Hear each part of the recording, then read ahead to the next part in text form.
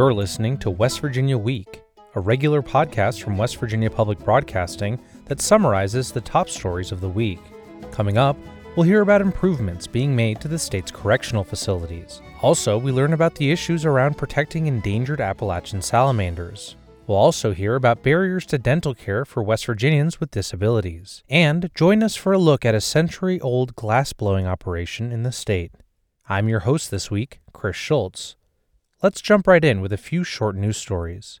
This past Tuesday marked the 18th anniversary of the Sago mine disaster. Curtis Tate has more. On January 2, 2006, 13 miners became trapped at the Sago mine near Buckhannon in Upshur County. A methane explosion trapped the men, and after 2 days of hope, only one emerged alive. Federal hearings took place later that year in Buckhannon. The mine's operator, International Coal Group, blamed a lightning strike for the methane explosion. The respirators the miners were provided to help them breathe were not working properly. At least 9 coal miners were killed on the job nationwide in 2023, and Chris Williamson, Assistant Secretary for Mine Safety and Health, says that number can be improved. We all want to get down to zero. Like one mining fatality, whether it's a coal miner or metal non-metal miner, is one too many. For West Virginia Public Broadcasting, I'm Curtis Tate in Charleston. Uninsured West Virginians can sign up for health insurance for free with trained counselors on January 9th. Emily Rice has more. The first Cover West Virginia Day is dedicated to raising awareness about how to get coverage and helping uninsured people in West Virginia find and enroll in health insurance. Jeremy Smith is the program director for the West Virginia Navigator Program, a free, nonprofit program that offers enrollment assistance for the health insurance marketplace and is one of many organizations partnering for Cover West Virginia. We wanted to raise awareness about all these free services around the state that help people through it and that can help explain what they might qualify for and then help them with the application. For Appalachia Health News, I'm Emily Rice in Charleston. For more information and a list of site locations, visit wvpublic.org. As of January 1st, West Virginia drivers can now go 2 years without a state vehicle inspection. But not everyone thinks that's a great idea. Randy Yohe has more. Lawmakers passed legislation last March that state inspection stickers are now good for 2 years, not 1. Delegate Daniel Linville, a Republican from Cabell County, says only 12 states have vehicle inspections. He says data shows that inspections affecting highway safety are inconclusive. There's a lot of data which would say that drivers in Kentucky, as a for instance, aren't any worse than drivers in West Virginia, and they don't require a safety inspection. Billy Keppel owns the Charleston area Marty's Tire and Auto Shops that do thousands of state inspections a year. He says many come in mistakenly thinking their car is in tip-top shape, and extending the inspection time period will put unsafe cars on the road. And they get dinged for safety things all the time. And I'm talking about brakes, shocks, lights being out, tires being bald, wire hanging out of tires, wheel bearings bad. Linville says vehicles have gotten more reliable over the years, and the inspection code has not been modified in decades. And we all know, 100,000 miles a car used to be about to fall apart, and anymore you can get 200,000+ miles out of most vehicles. And so we're trying to keep up with the time. Keppel says the main reason cars log thousands of miles is that they get regular safety inspections. They just keep driving it because it still drives straight. They get in it, they turn the key, and it goes. And most people just don't check their stuff. State inspections will now cost $19.78 every 2 years. For West Virginia Public Broadcasting, I'm Randy Yohe in Charleston. LG Electronics is planning to invest $700 million in projects for new business ventures in West Virginia. Brianna Heaney has more. Officials say the investment will create 275 highly skilled jobs in the state. West Virginia House of Delegates Speaker Roger Hanshaw said the investment will help diversify West Virginia's economy. We are proud today to say that energy is not just our past, it's also our future. But it's a 21st century future now. We're proud to say that we have become a 21st century economy, that we are no longer bound to any particular segment of industry as our economic future. The money is part of the LG Nova West Virginia Investment Fund that collaborates with startups and partners that have a positive impact on communities and the planet. For West Virginia Public Broadcasting, I'm Brianna Heaney in Charleston. A New Year's state budget surplus announcement comes with questions on state program funding. Randy Yohe has more. In his first weekly briefing of 2024, Governor Jim Justice announced that for the first half of fiscal year 2024, general revenue collections were $406 million above the estimate. He said December 2023 surplus collections were driven by a strong performance from personal income taxes and corporate net income tax. Justice said the surplus numbers are even more prominent when figuring in a 21.25% personal income tax cut. The largest in the state history tax cut that we delivered to all of our people, well in excess of $750 million. However, in the briefing, Justice was asked about finding a permanent funding source for volunteer fire departments and reducing jail and prison overcrowding. In both cases, he said there was surplus money to help, but gave no specific answers on how that help will come. For West Virginia Public Broadcasting, I'm Randy Yohe in Charleston. The West Virginia Department of Health and Human Resources has been split into 3 separate departments following the passage of a bill to split the agency passed last year. Emily Rice has more. Following an investigation and a class action lawsuit in 2023, the legislature decided to split up the Department of Health and Human Resources into 3 separate departments. These departments are the Department of Human Services, run by Secretary Cynthia Pursley, the Department of Health, run by Secretary Sherry Young, and the Department of Health Facilities, run by Secretary Michael Caruso. Governor Jim Justice congratulated the new secretaries and expressed hope for positive change in the agencies. Now it is 3 different secretaries, 3 different departments. With all that being said, we want to welcome the change. We want to hope like crazy that this makes things better. Justice also noted how much money flows through the agency, more than twice the amount of the entire state's annual budget. So there's so much money that's flowing in and out of DHHR, it's unbelievable, and therefore maybe this will just make us better. For fiscal year 2024, the DHHR presented a budget of more than $7.5 billion, with 75% of that being federal funding. For Appalachia Health News, I'm Emily Rice in Charleston. Legislative leaders met with the media Friday to look at some highlights of the 2024 general legislative session that begins next week. Randy Yohe has more. Supporting a 5% pay raise for teachers and all state workers was a proposal that Senate President Craig Blair, a Republican from Berkeley County, Speaker of the House Roger Hanshaw, a Republican from Clay County, and House Minority Leader Sean Hornbuckle, a Democrat from Cabell County, all agreed upon. Blair again called for legislation that applies the death penalty to those convicted of distributing fentanyl.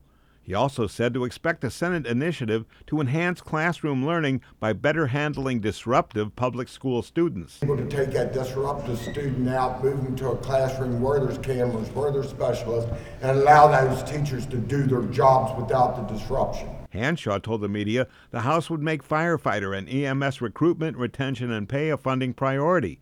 He said expect legislation drafted to enhance cybersecurity for individuals and businesses. Liability protections and liability shields for businesses that do the responsible thing and implement proper cybersecurity protocols to safeguard the customers' and employees' data from nefarious actors around the world. Hornbuckle said House Democrats would stand up to extremism. He said public education should be put first, advocated a cost of living allowance raise for retirees, and supports legalizing adult use of cannabis. That is something that we can have in our toolkit to help pay for items.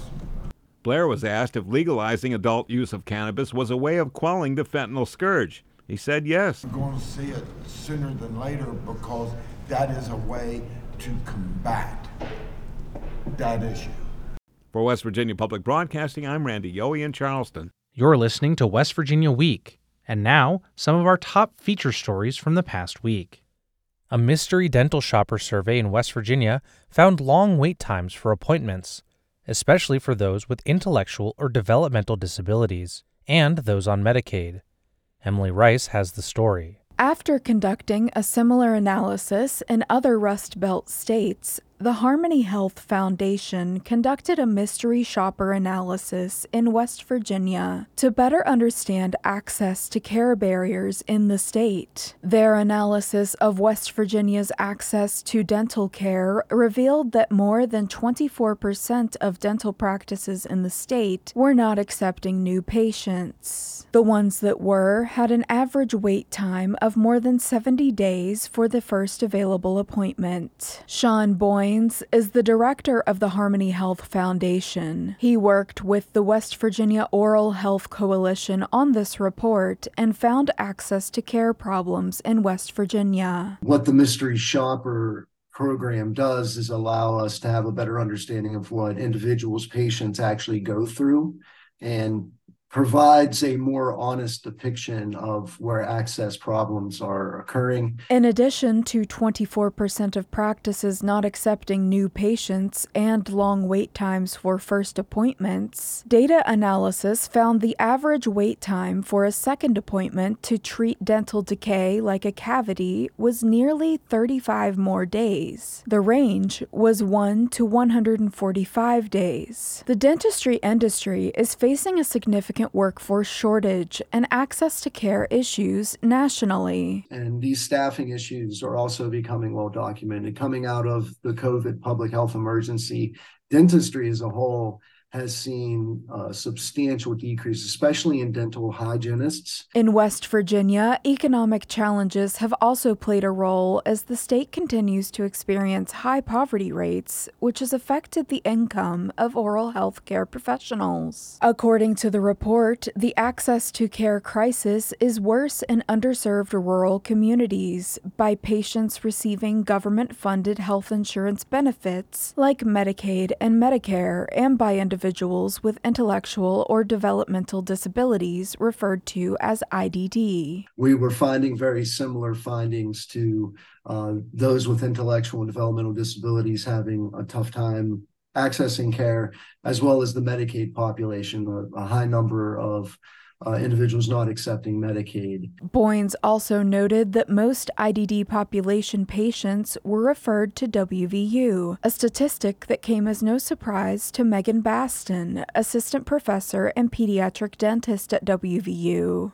One of the things the report did for me personally was to kind of validate that we are a major referral source for a lot of the community providers. One way WVU, the state's only dentistry school, is addressing the workforce shortage is by adding a pediatric dental residency program, so dentistry students and providers don't have to leave the state for additional training. My colleague, Dr. Dami Kim, has been working hard for the last several years on starting a pediatric residency program, and we're so excited to be able to bring that to WVU.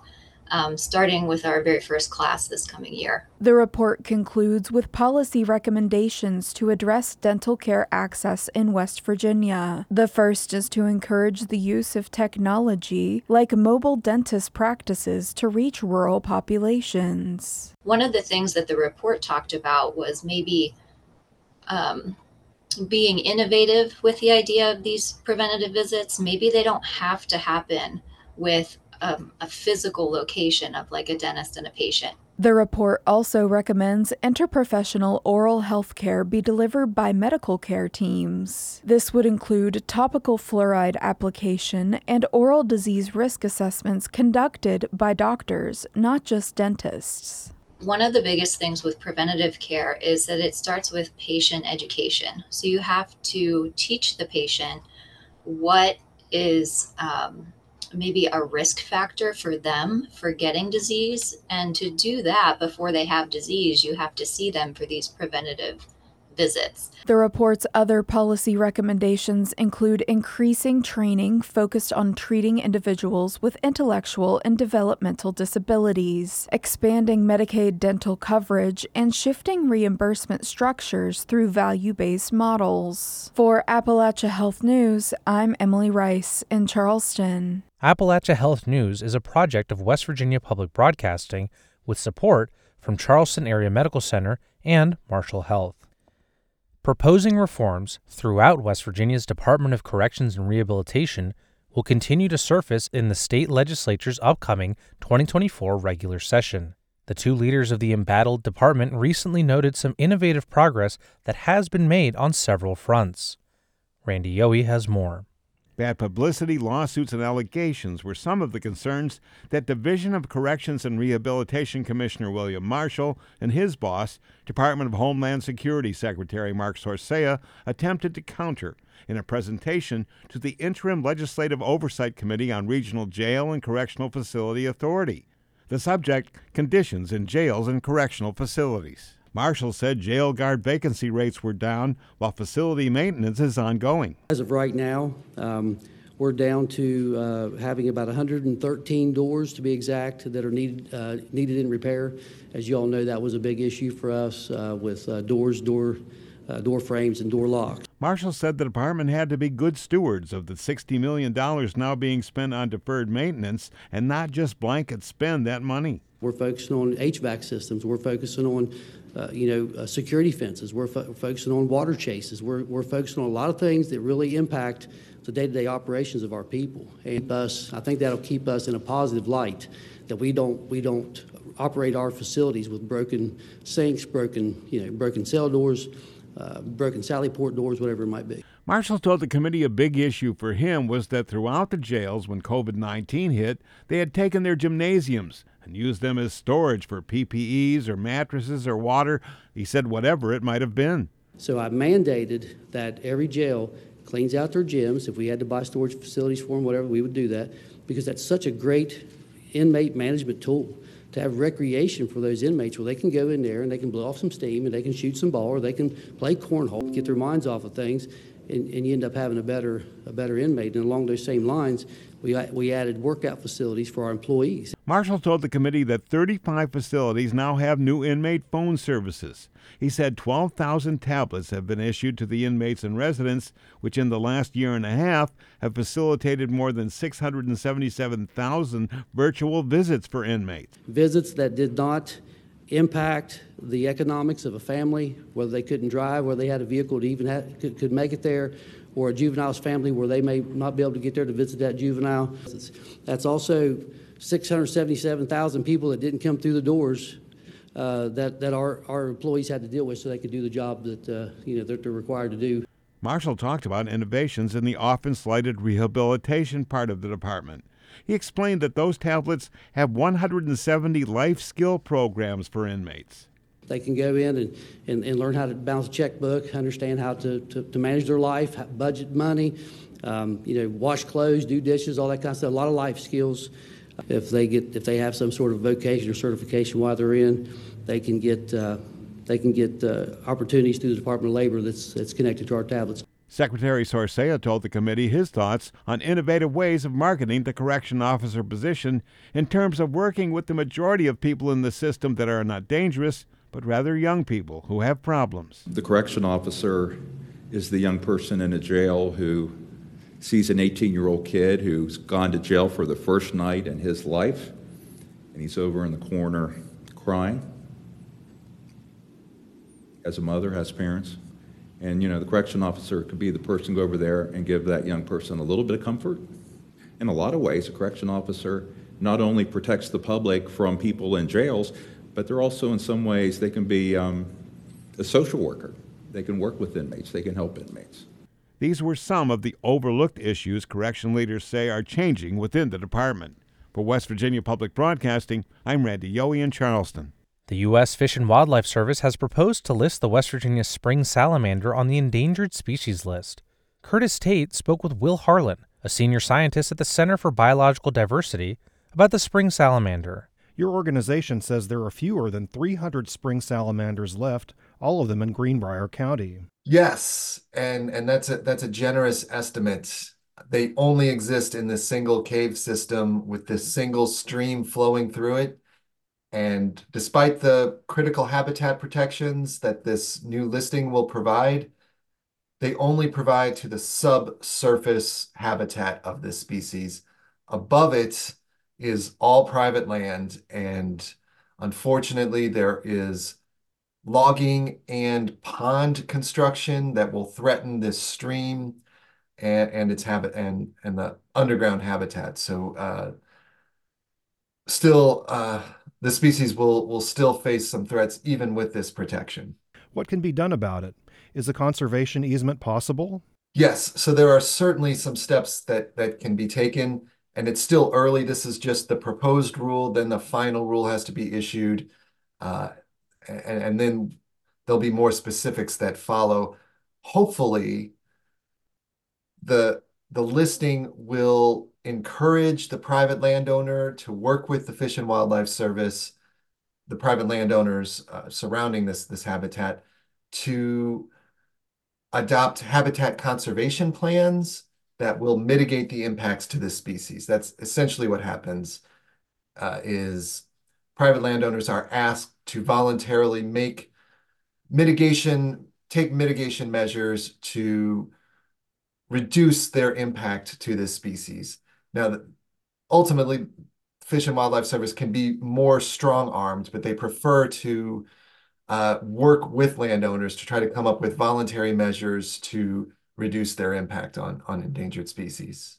How does the spring salamander rank among endangered species? I would say this is one of the more endangered species in the country, with such a small population and only a single location remaining. It is incredibly vulnerable to extinction, and with no public lands surrounding it, it's essentially dependent on private landowners to do the right thing at this point, and that makes it an incredibly precarious position. So I would say this is among the most endangered species in the country. Thankfully, Fish and Wildlife Service has stepped in and provided not just endangered species status, but also critical habitat, which ensures that its essential habitat is permanently protected and every possible measure is taken to ensure that upstream impacts are minimized. So it has now a fighting chance. Are other types of salamanders facing the same threats? Unfortunately, yes, they're facing many of the same threats, but salamanders occupy a wide variety of niches, a wide variety of habitats. So some salamanders face different threats than others, but they all face some common themes in terms of threats. I think industrial logging, industrial mining, dams and development, dilution of water quality, water pollution, I think are kind of some of the common threats. But I'll mention some other salamanders in West Virginia that are also on the brink, that we're also awaiting a listing decision for. It could come any day. We were told it was supposed to come this month, so it could be within the next week. The yellow-spotted woodland salamander, Plethodon paulii, almost a completely different habitat than the cave salamander, but some similar overlap too. So this salamander only exists in the shale and sandstone outcrops that are also targeted by mountaintop removal mining. So this salamander hides in the crevices of these outcrops. There's only 21 populations left. Most of them are only of a single or a couple individuals. Only 65 of these salamanders have been seen in the last 20 years. So they're barely hanging on, and mountaintop removal mining is targeting the same habitat where they live. So that's an existential threat to this species, and we anticipate them being a finding coming from Fish and Wildlife Service that they are warranted for listing, hopefully this month. But there's also the Cheat Mountain salamander, which only exists in the Cheat Mountain region of West Virginia. And these salamanders don't have lungs, and they hide on the forest floor, essentially. They need moist, cool, damp habitat. And if those forests are logged or drought or other factors dry out their habitat, they're toast. So they need these cool, moist habitats that Appalachia has historically provided. All of our water, the number of rivers and streams flowing through the region, and the dense canopies historically have provided perfect habitat for salamanders. This is the salamander capital of the world. Appalachia is home to more species of salamander than anywhere else on the planet. but because of what we're doing to that habitat, we're jeopardizing a lot of these species. That was Will Harlan of the Center for Biological Diversity, speaking with Curtis Tate about the West Virginia spring salamander. Blenko Glass has been a West Virginia institution for more than a century, making everything from stem and tableware to decorative glass figurines. They do this through traditional, hand-carved cherry wood molds. Emily Rice toured the Blenko factory in Milton, West Virginia, and has this story. In an era of speed, algorithms, and increasing automation, Blenko Glass holds true to its ethos. Handmade from sand to hand. James Arnett is the creative director of Blenko Glass. Blenko was unique being handmade, but especially unique still being handmade in 2023.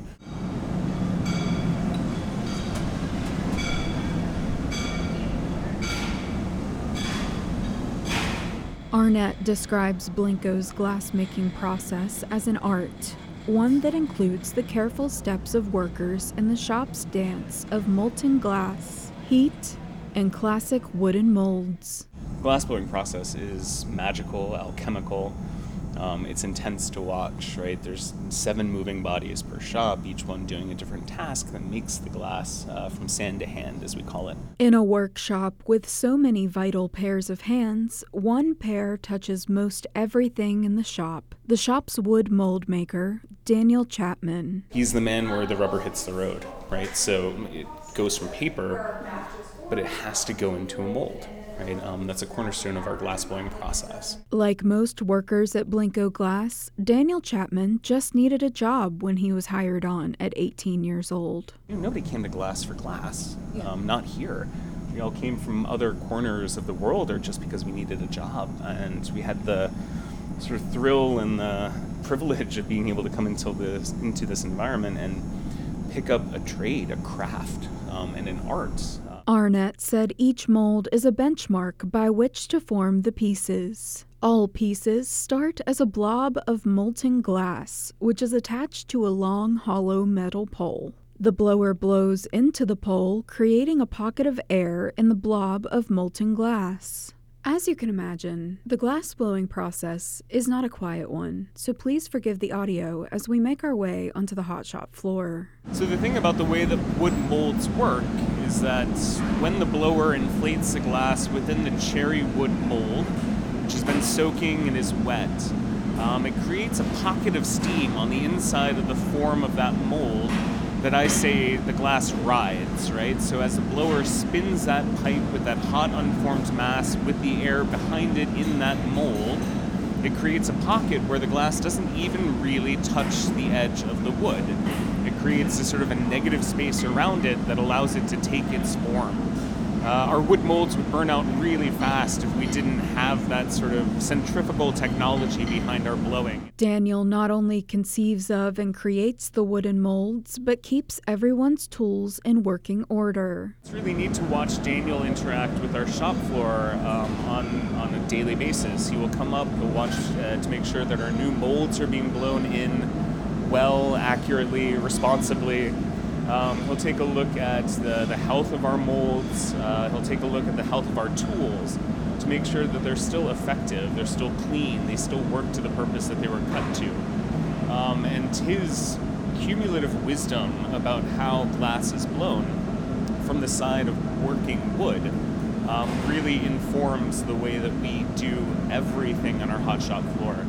Blenko Glass uses its wooden molds differently from other studios, allowing them to soak for years so they can be used over and over again. So it's a legacy. He's making not just sort of the form in which the glass goes, but he's making an artifact every single time that has a long life in our hands. And it reminds us too that nothing here goes to waste. Everything that we make, that we use, has multiple purposes, has cross purposes, has been reclaimed, refashioned, reformed, or refurbished in some way. That was James Arnett speaking with Emily Rice at the Blenko Glass Factory in Milton. To hear the rest of that story and more, listen to Inside Appalachia, Sunday mornings at 7 and Sunday evenings at 6 on West Virginia Public Broadcasting. And that's it for West Virginia Week. Thanks for joining us, and we'll see you back here next week. As always, you can see these stories and more at wvpublic.org. I'm Chris Schultz.